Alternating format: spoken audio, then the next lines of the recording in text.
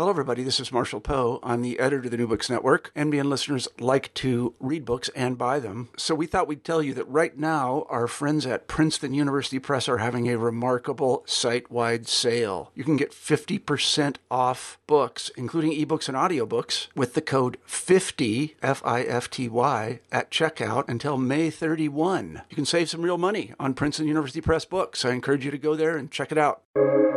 Welcome to the New Books Network.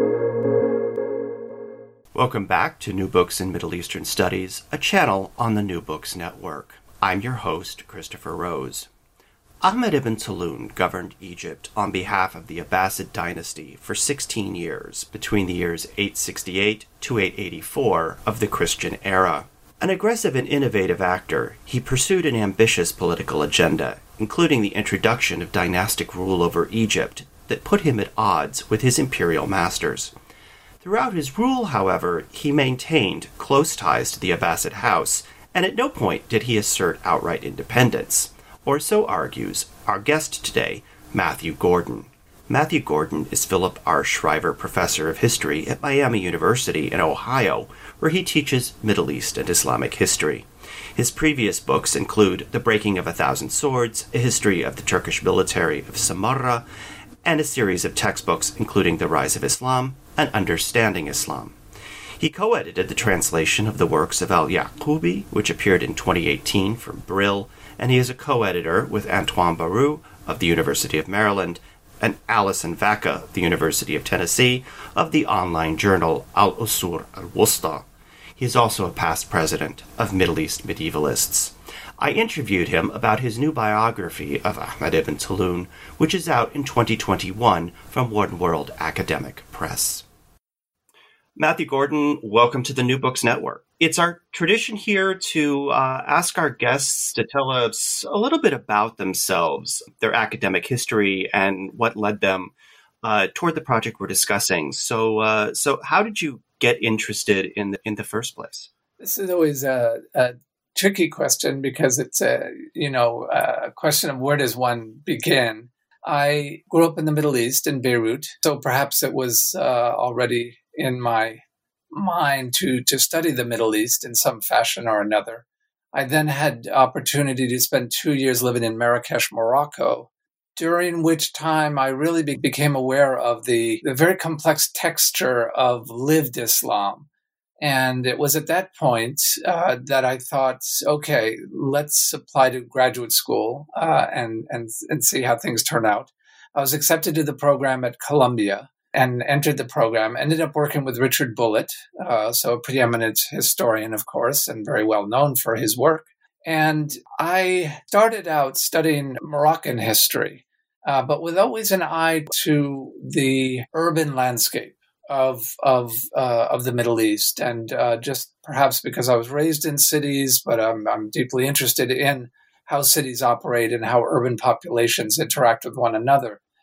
For reasons I'm not quite sure of, I ended up going back in time and ended up thinking about the Abbasid Caliphate in some detail. And working with Dr. Bullitt, thought that I would first do a dissertation on the religious establishment of Baghdad. So this would have been work on the ulama of the Abbasid period, but from a social point of view, not really thinking about them as jurists per se or looking at hadith and so on, but thinking much more about them as a social collective and what were the dynamics.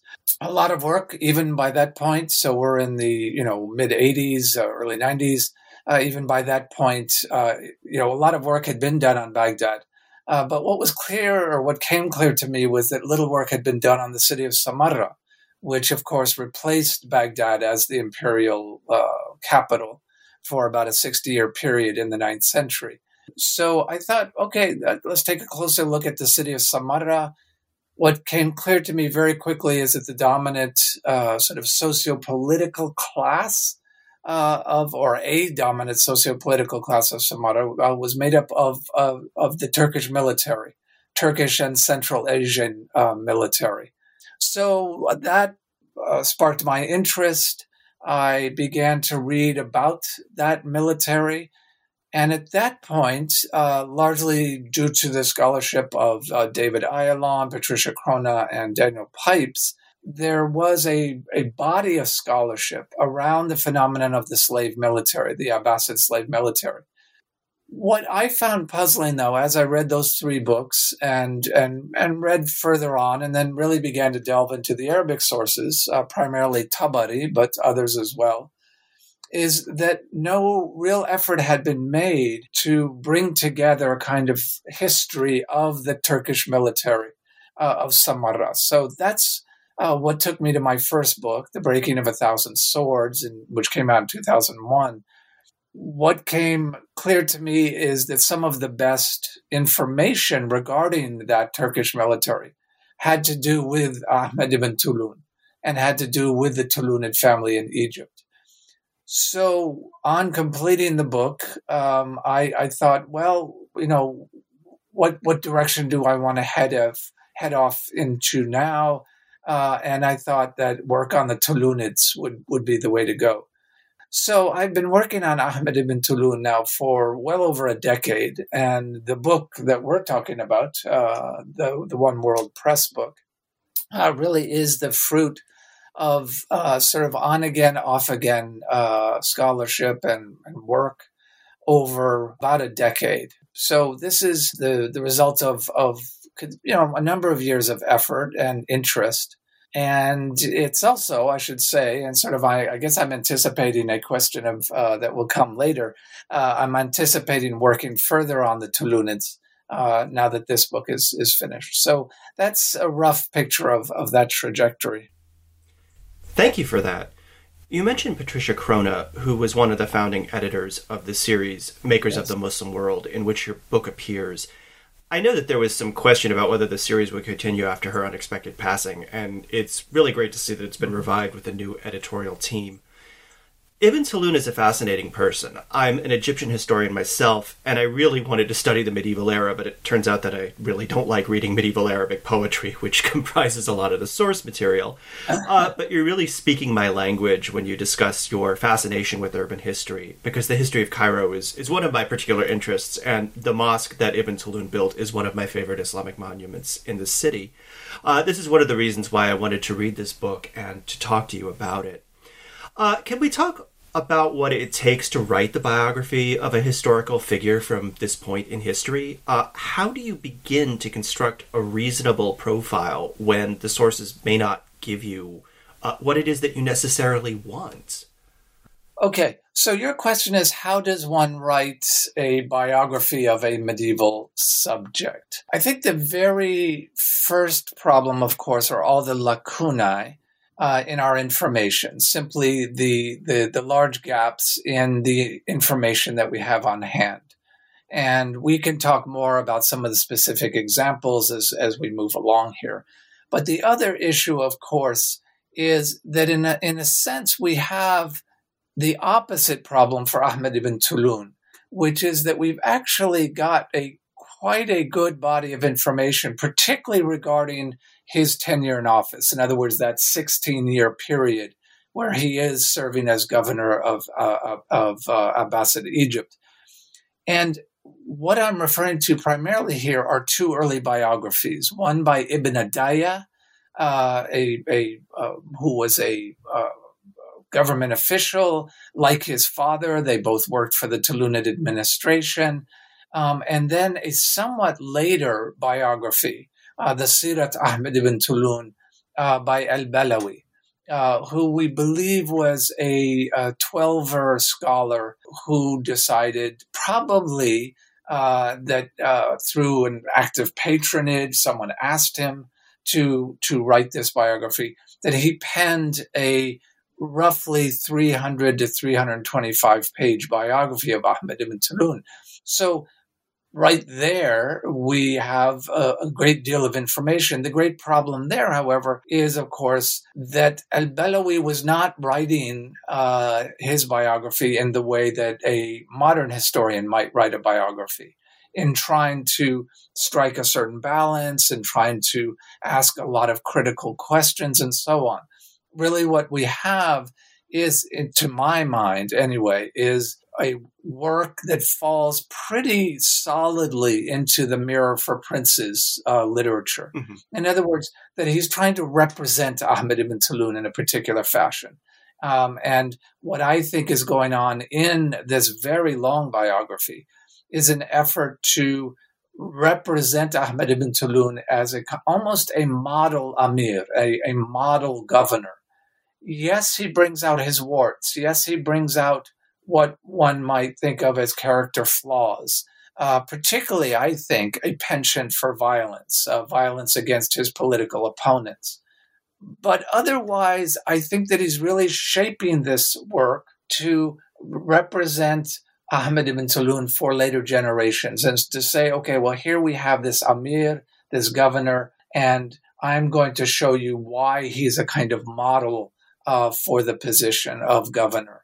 So that immediately skews the information. And so back to our question then is, first of all, is we've got to face all the lacunae, all those sort of gaps in our information. And then, perhaps ironically, on the other hand, is that we've also got to grapple with a lot of information that is presented to us, but with a very particular, from a very particular perspective, or with a particular bias at work.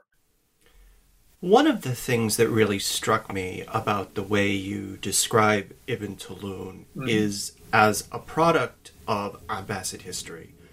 When I read it, it seemed so obvious, but I don't think I've ever seen him treated this way in the Egyptian historiography, where he's usually treated as an isolated figure, or he'll appear in broader studies of Arab Islamic history as someone who took advantage of this period of fragmentation and disintegration in the Abbasid Empire.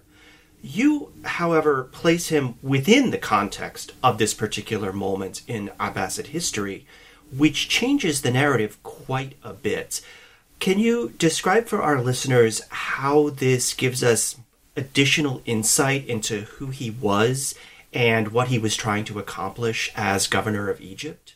Okay, sure.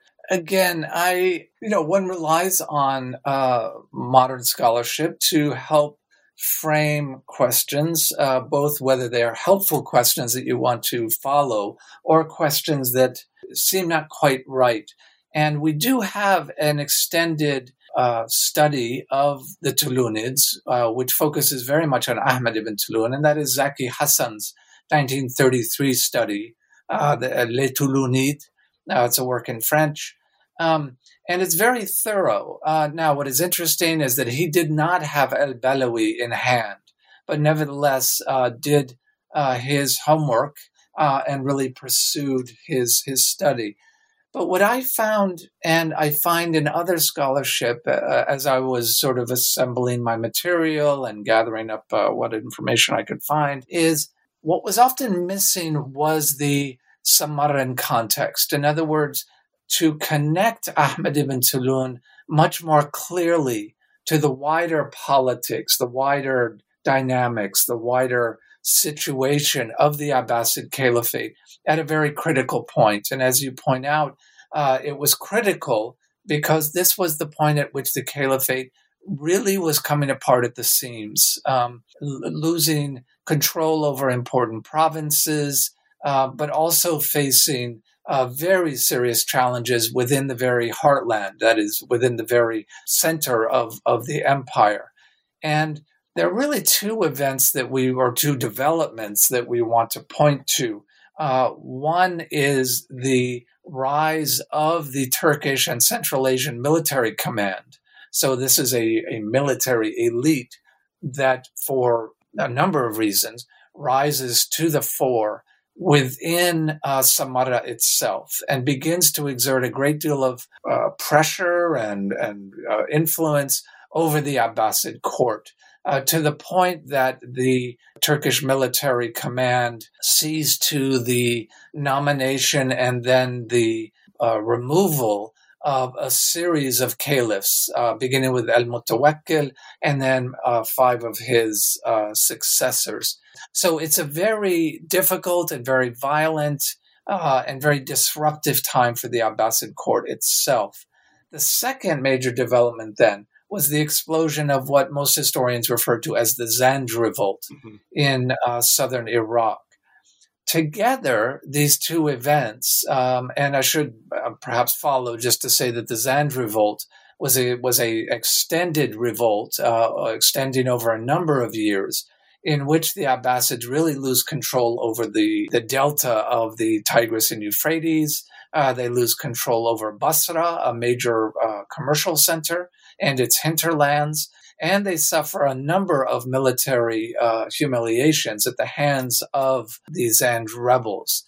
So together, the crisis within Samarra itself, joined to the crisis of southern Iraq, meant that the Abbasids and its power circles were not able to dictate politics and dictate the course of events in major provinces. And for purposes of this conversation, of course, is that we're most interested in Egypt and what is happening in Egypt. And so the way I frame this is that we might think of Ahmed ibn Tulun as a very ambitious actor who is taking advantage of opportunity. And it's an opportunity presented within an imperial context of an empire that is falling apart, not able to control developments in the provinces. And so across the board, we see a number of different actors who are seizing the day, who are taking advantage of opportunities presented to them by what was, in effect, a political vacuum. And I would describe Ahmed ibn Tulun in those terms, that here is a very ambitious individual who takes office at a point where the empire cannot really dictate to him how he should conduct himself in office, and he proceeds from there. So the first chapter of the book discusses his first decade in office. He arrives in Egypt in 868 of the Christian calendar, and you discuss what relatively little we know about his family and his education and his background. But there are two questions that you sort of highlight, one of which involves his parents' origins as unslaved or unfree persons, and another involves, as you mentioned several times, the family's Turkish origins. And as a point of curiosity, I've always been curious what it meant that somebody spoke Turkish in the 9th century. What language would that be? And I asked this question because several years ago, when I was working at a major university, we got a copy of a encyclopedia of Turkish civilization that had been put out by a press in the Republic of Turkey, who identified him as Ahmet Tulunoğlu, which is what he would be in modern Turkish. And of course, my immediate question was, would he have recognized that name if someone called him that on the street? And, you know, what did it mean that somebody was a Turkish speaker in the 9th century? Yeah, no, these are great questions.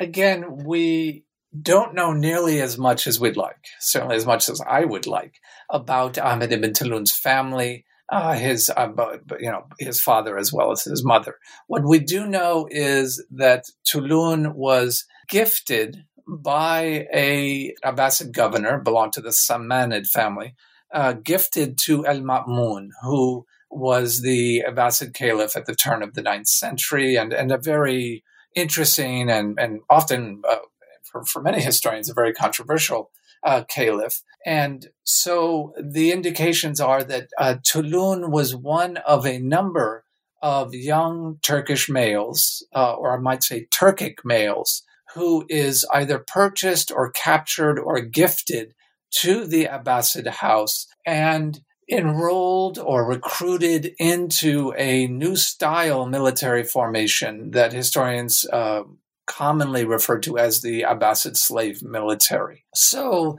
that Tulun was of enslaved background seems clear, at least if we accept these very brief indications.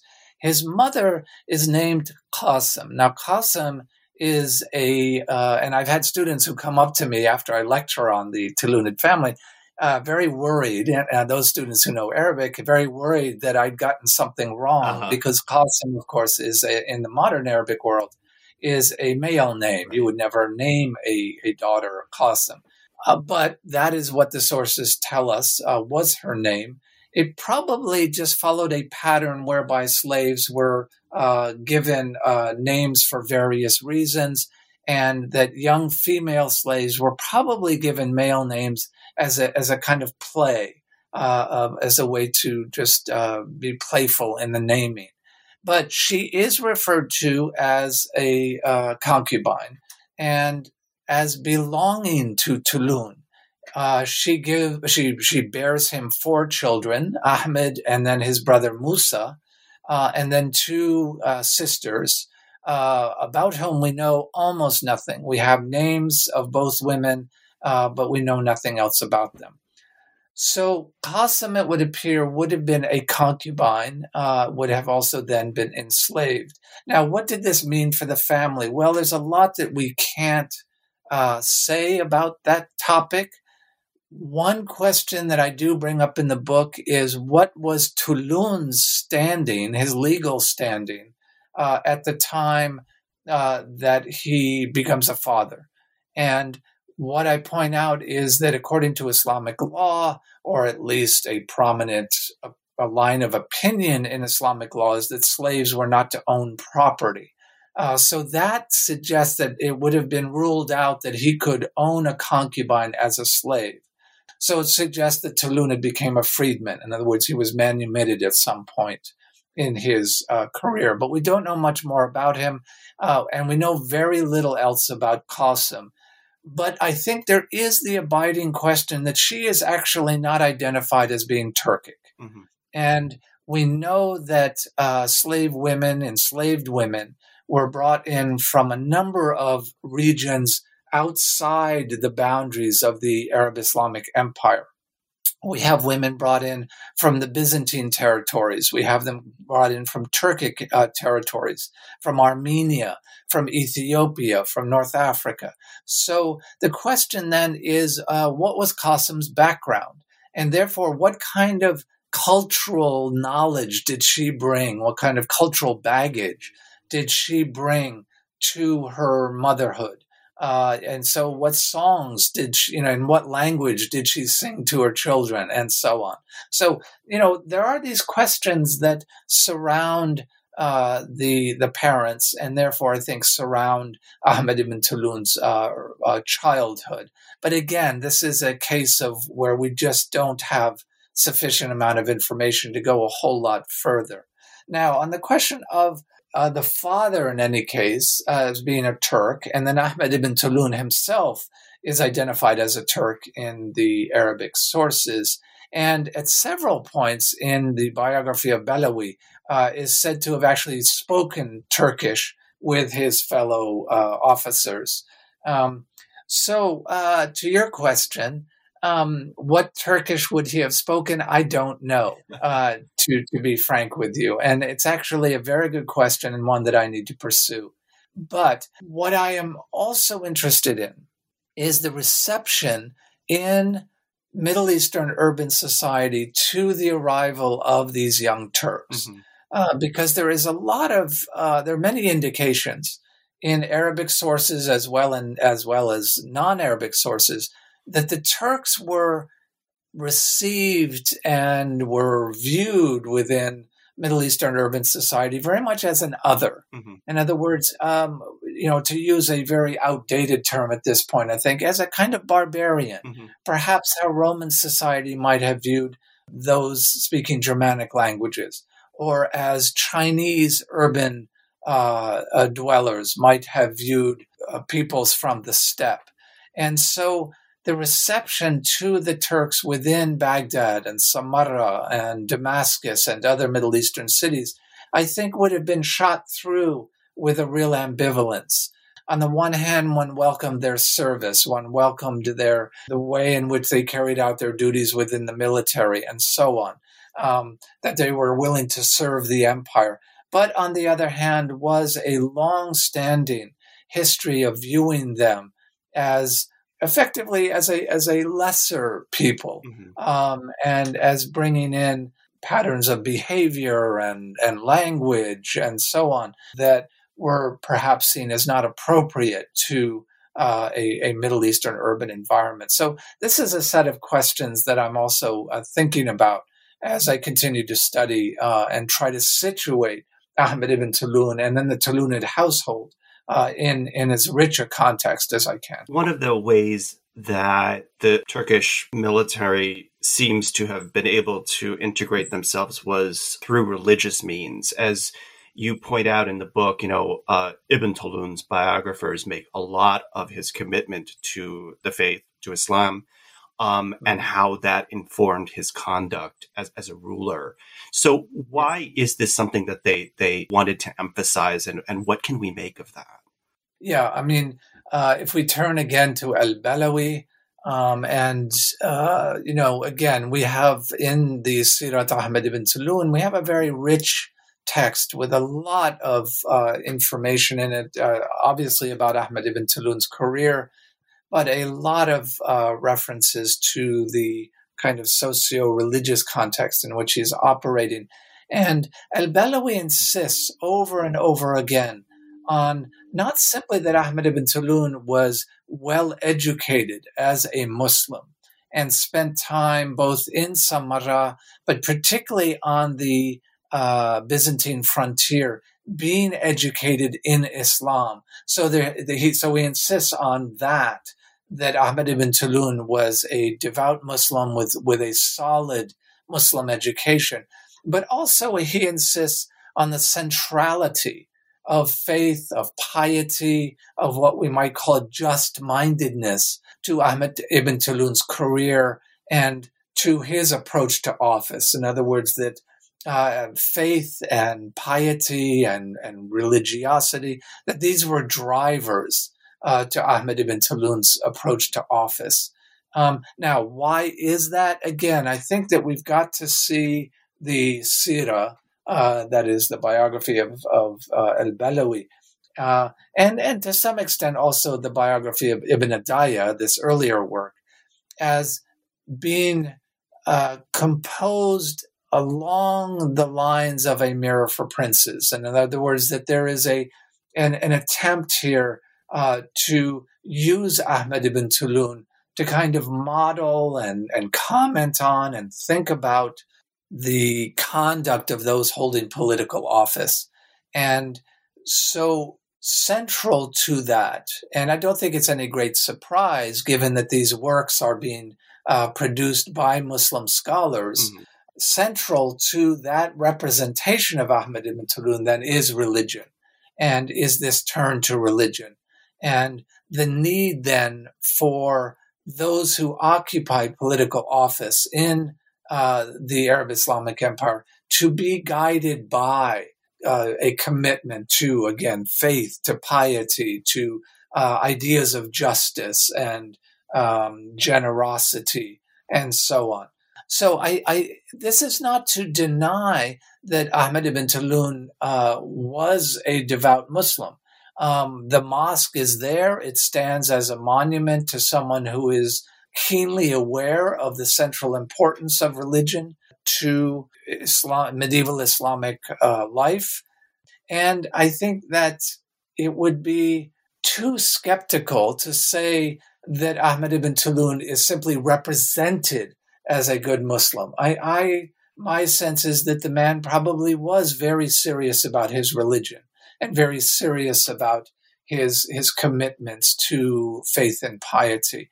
But again, we can't ignore that some of what we're grappling with here, or maybe a large question that we're grappling with, is this representation of Ahmed ibn Tulun.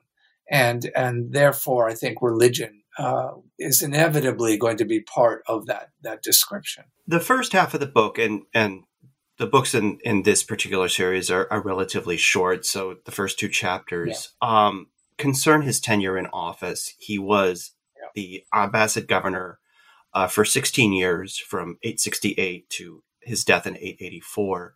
And one of the statements you made really kind of encapsulated his tenure, and that is, and I quote, he, meaning Ibn Tulun, arrived in Al-Fustat, the Arab Islamic center of Egypt, located at the southern end of the Nile Delta, precisely at the moment of the worst violence in Samarra and on the eve of the Zanj rebellion.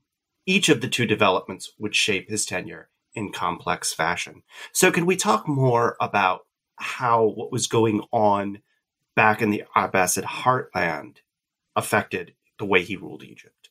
I think it's absolutely critical to place him in that context. In other words, to join his career and the pursuit of a very ambitious political agenda, to join it to a rather precipitous decline or precipitous fall in Abbasid imperial authority. On the one hand, so this is what I'm referring to then, is the violence at the heart of the Abbasid state in Samarra. And then I would also join it to the Zanj rebellion, and that those two together really, in a sense, distracted the empire and allowed for ambitious actors across the empire then to act on their ambitions. So I think this is a good way to think about Ahmed ibn Tulun. So what he sets out with then is a very ambitious agenda. Now, one question that I do bring up in the book is, at what point does he recognize that he has an opportunity at hand? And I'm not sure we can really pin this down. I mean, we obviously can't hear from him, and the biographies don't really speak to that question directly. In other words, that we don't get any direct statements that, from this point forward, Ahmed ibn Tulun now pursued his agenda. But I think a critical turn was when he took control of the fiscal administration in Egypt, which we could date to about 3 or 4 years into his administration, and this involved confronting the very well-positioned and equally ambitious fiscal official, Ibn al-Mudabbir by name, who had served al-Mutawakkil very well as a fiscal official, had been appointed to Syria and Jordan, and then following some controversy in his career, ends up in Egypt.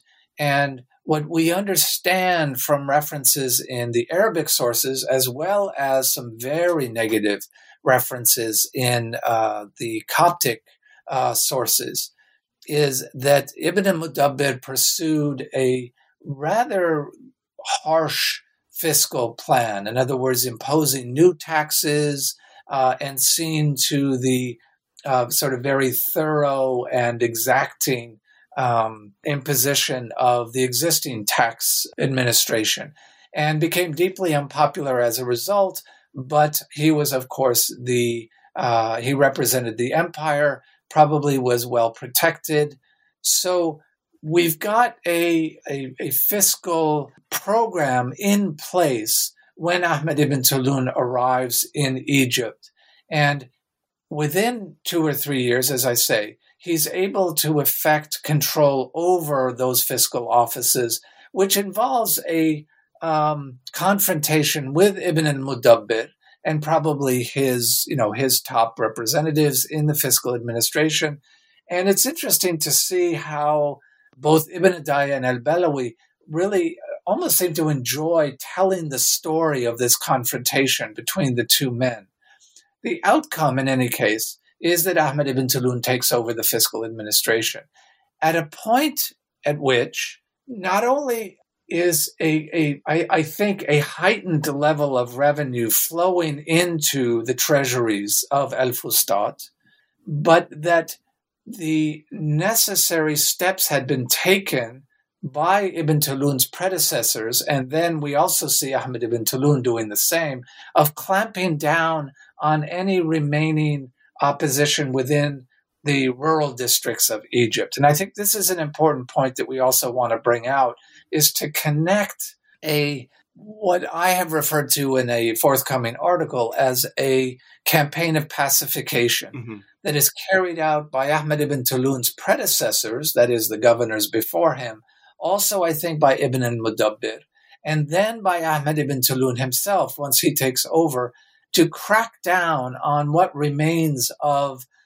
fiscal and political opposition, which means then that as a result of Ibn Mudabbir's fiscal program, joined to this kind of political crackdown, that there was a heightened revenue flow into El Fustat. And so Ahmed ibn Tulun, I think, sets his sights on taking over the fiscal administration of Egypt, recognizing that there were very serious resources in play, and that if he could lay control of those fiscal resources, he could then pursue what apparently was an emerging political agenda. And that's exactly what he does from that point forward. And we do read about, in Balawi in particular, but other sources as well, of the very considerable wealth of the Tulunid treasuries and the very considerable wealth that Ahmed ibn Tulun leaves to his successor, Khumarawe, his son, at the close of his 16-year tenure. So we've got, in other words, a context of crisis within the empire that allows local political actors to seize the day. And in the case of Ahmed ibn Tulun, seizing the day meant, I believe, seizing control of the fiscal administration of Egypt and then moving forward from that point. You cover a bit of the fiscal administration and the conflict with al-Mudabbir in the third chapter. Mm-hmm. You also talk about the fact that when he arrived in Egypt, things weren't going well in the provinces. There was a lot of discontent with the previous governor of Egypt. And one of the things that, as you've already mentioned, is that he had to restore order throughout the country in order to get the revenue flowing again. How was he able to accomplish that? This is where I think it's really important to try to place Ahmed ibn Tulun in a broader context. What I find is that often he's treated as somehow representing a break from the policies and the conduct of those men who came before him. Mm-hmm. And I don't think that that's really the way one wants to go. I think it's more helpful to think about Ahmed ibn Tulun as representing an effort on the part of the Abbasid Empire, but very specifically, and this is an argument that I suggest in the book, but that I'm trying to develop in another forthcoming article, which is to recognize that Egypt probably was a very specific interest for the Samarran military command. We know that a number of those men had properties in Egypt. These would have been land holdings, effectively, from which they grew wealthy, but that they were also specifically interested in bringing about a political order to Egypt in order to enhance the flow of fiscal resources. Also, I think, to tap into the labor market of Egypt. Mm-hmm. But what does this mean? This means that efforts were already afoot under Ibn Tulun's predecessors in order to bring about peace and order to Egypt.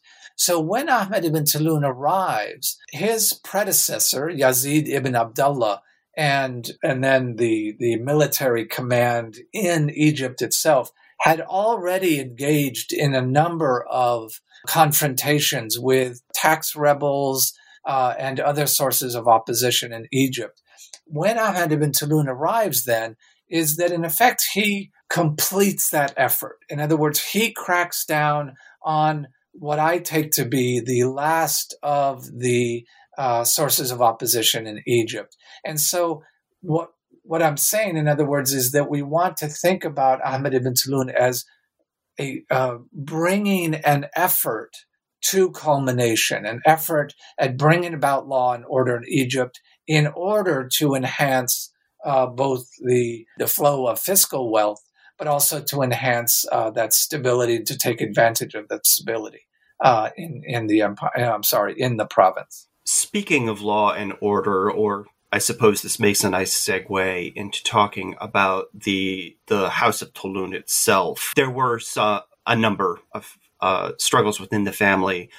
You discuss what was going on with his brother Musa, as well as the issues that occurred when he passed away in 884, and his son Humaraway then proceeds to succeed him. Can you talk a little more about that? Yeah, this I'm really quite fascinated with, and hope to really pursue this further, to think about medieval households and to think about what does it mean to run a large and very unwieldy household, which is by all indications exactly what Ahmed ibn Tulun dealt with all the way through his career. And there are three individuals that are of interest in this regard. There is his brother Musa, who apparently was a real headache for Ahmed ibn Tulun. Musa, from a very early point, insisted in public and presumably in private to his brother that he share in the power and also the resources of Egypt, and that his brother Ahmed pushed back on that. And that led to a real severing of relations between the two brothers.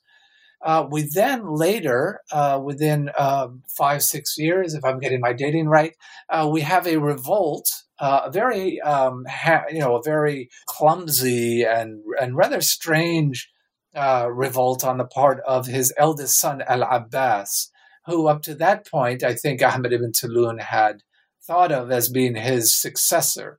So Al-Abbas, at a point at which where Ahmed ibn Tulun is on campaign in Syria, Al-Abbas is encouraged by a circle of followers, both military men, but also a kind of group of, they're described as poets and as close companions of Al-Abbas. So these would have been civilians. So a circle of advisors who encourage him then to plunder the wealth of his father's treasury and then to march out of Egypt into North Africa. So it's a strange event. To call it a rebellion is perhaps erroneous, but it is what we do term it. Ahmed ibn Tulun learns of this so-called rebellion, hurries back to Egypt. But in the meantime, Al-Abbas has behaved so badly in North Africa in trying to kind of impose his own authority in Ifriqiya that he is badly defeated by an army of the Aghlabids, aided by some other forces in North Africa. And so that when the Tulunid forces march out against Al-Abbas, they find that he is in fact in full retreat. And a small vanguard force then brings Al-Abbas back to Egypt, where he is forced by his father to undergo a kind of public humiliation. What's interesting is that Ahmed ibn Tulun keeps his son around, and it's only Humaraway that ends up probably seeing to the murder of his brother, which we can take to be, internecine family politics at work. I mean, there's something almost Shakespearean about this confrontation between the two brothers. And then finally, I think the event that really was a profound crisis for the Tulunid household and brings up all kinds of interesting questions about blood ties versus clientage ties within these complex households. And that is the betrayal of Lulu. Lulu, or Pearl in Arabic, was probably a client and a freedman of the Tulunid household. He may have been a eunuch because he is referred to as a khadim, but this is a somewhat controversial term. But nevertheless, this is a very important client of Ahmed ibn Tulun's and of the Tulunid household, who rises up the ranks of the Tulunid military, and at a particular point is assigned a very important political and military assignment in Syria. Effectively, I think he is appointed by Ahmed ibn Tulun to govern the territories that Ahmed ibn Tulun assumed authority over in Syria. And so he gives him the number one spot as his governor in Syria. At this point, Lulu betrays Ahmed ibn Tulun. He takes his military forces and he offers them up to al-Muwaffaq, who is the Abbasid regent, and more interestingly, is also the individual who is in charge of the Abbasid response to the Zanj revolt. And so all of these events are kind of coming together. So what Lulu does then is offers up the Tulunid forces under his authority to al-Muwaffaq, and al-Muwaffaq immediately puts those Tulunid forces to work against the Zanj, and according to At-Tabari, that they played a very key role in finally squashing the Zanj revolt.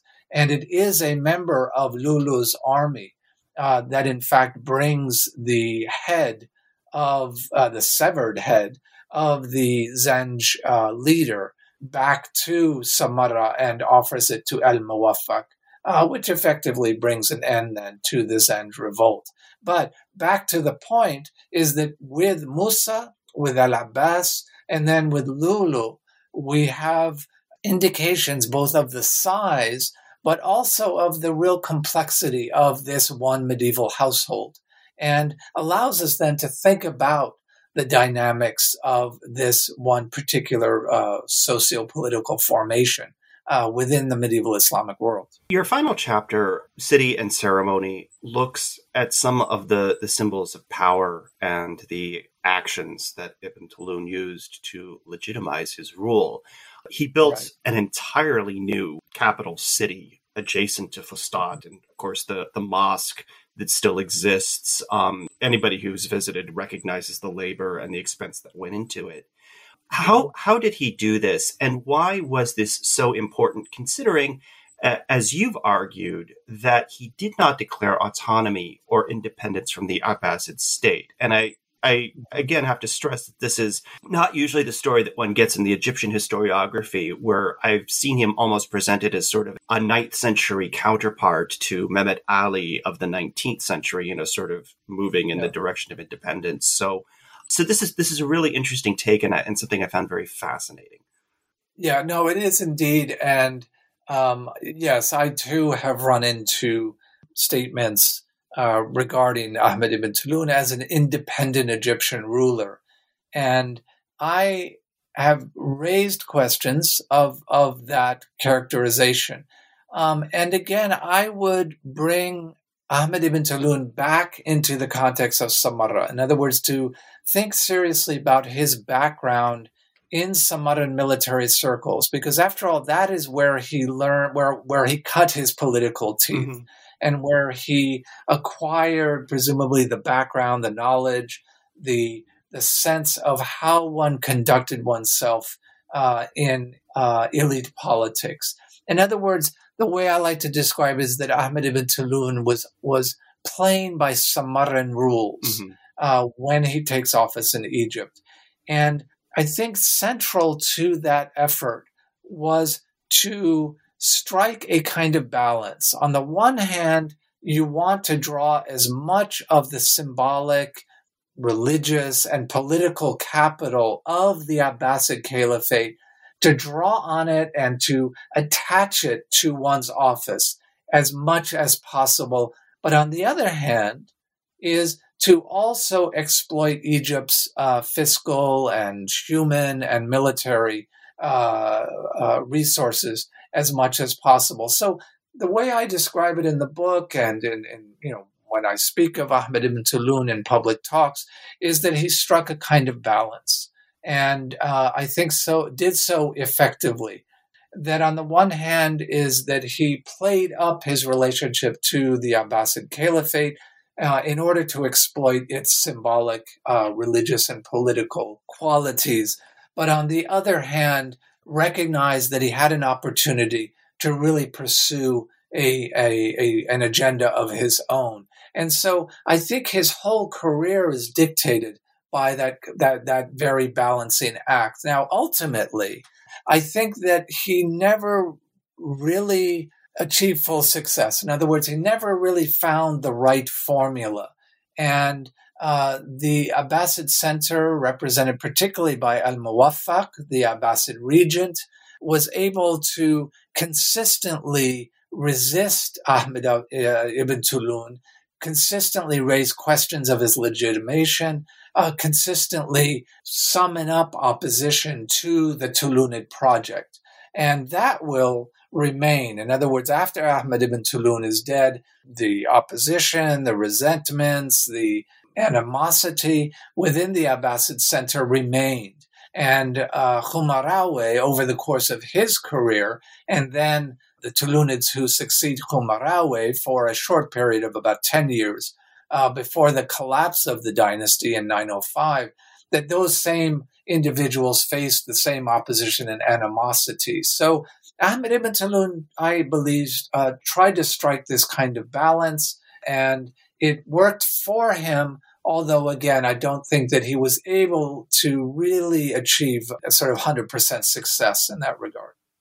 So we're just about at time, but before I let you go, can you tell us a little bit about what you're working on now and what your next project might be? Sure. I'm wrapping up several shorter projects, and those involve about 2 or 3 essays on the Tulunids. I think it's something that many in the audience will be familiar with, is that, once you're done with a writing project, in this case, the biography of Ahmad ibn Tulun, is you start to think about, okay, what remains to be said, or what ideas do I want to develop further? So I'm going to wrap up a couple of shorter essays, but I do have 2 longer-term projects that I've been engaged with and want to pursue further. One is a study of al-Balawi's biography of Ibn Tulun. In other words, I want to turn to some of the historiographical questions that I bring up in the biography. Connected with this is also a translation project that I'm involved with Mathieu Tillier, who teaches in Paris, to translate the well-known work of Al-Kindi, which is a study of the governors of Egypt. So that is one project that I'm involved in, which is to delve much further into Egyptian historiography from the 9th century. Now, the other project that I've been involved in for a long time, and this also comes out of that first book, The Breaking of 1,000 Swords, is a study of slavery in the early Abbasid period. So working with colleagues, I'm pursuing that. And, my hope is that will produce a full-length or book-length study of unfreedom and enslavement in the first Abbasid period. So, knock on wood, I'll see these things through to fruition. Excellent. Well, we'll look forward to those. Matthew Gordon's new book, Ahmad ibn Tulun, is in the Makers of the Muslim World series, published by One World Academic Press, and it's out in 2021. Thank you so much for being with us. My pleasure. It's been really great to talk to you.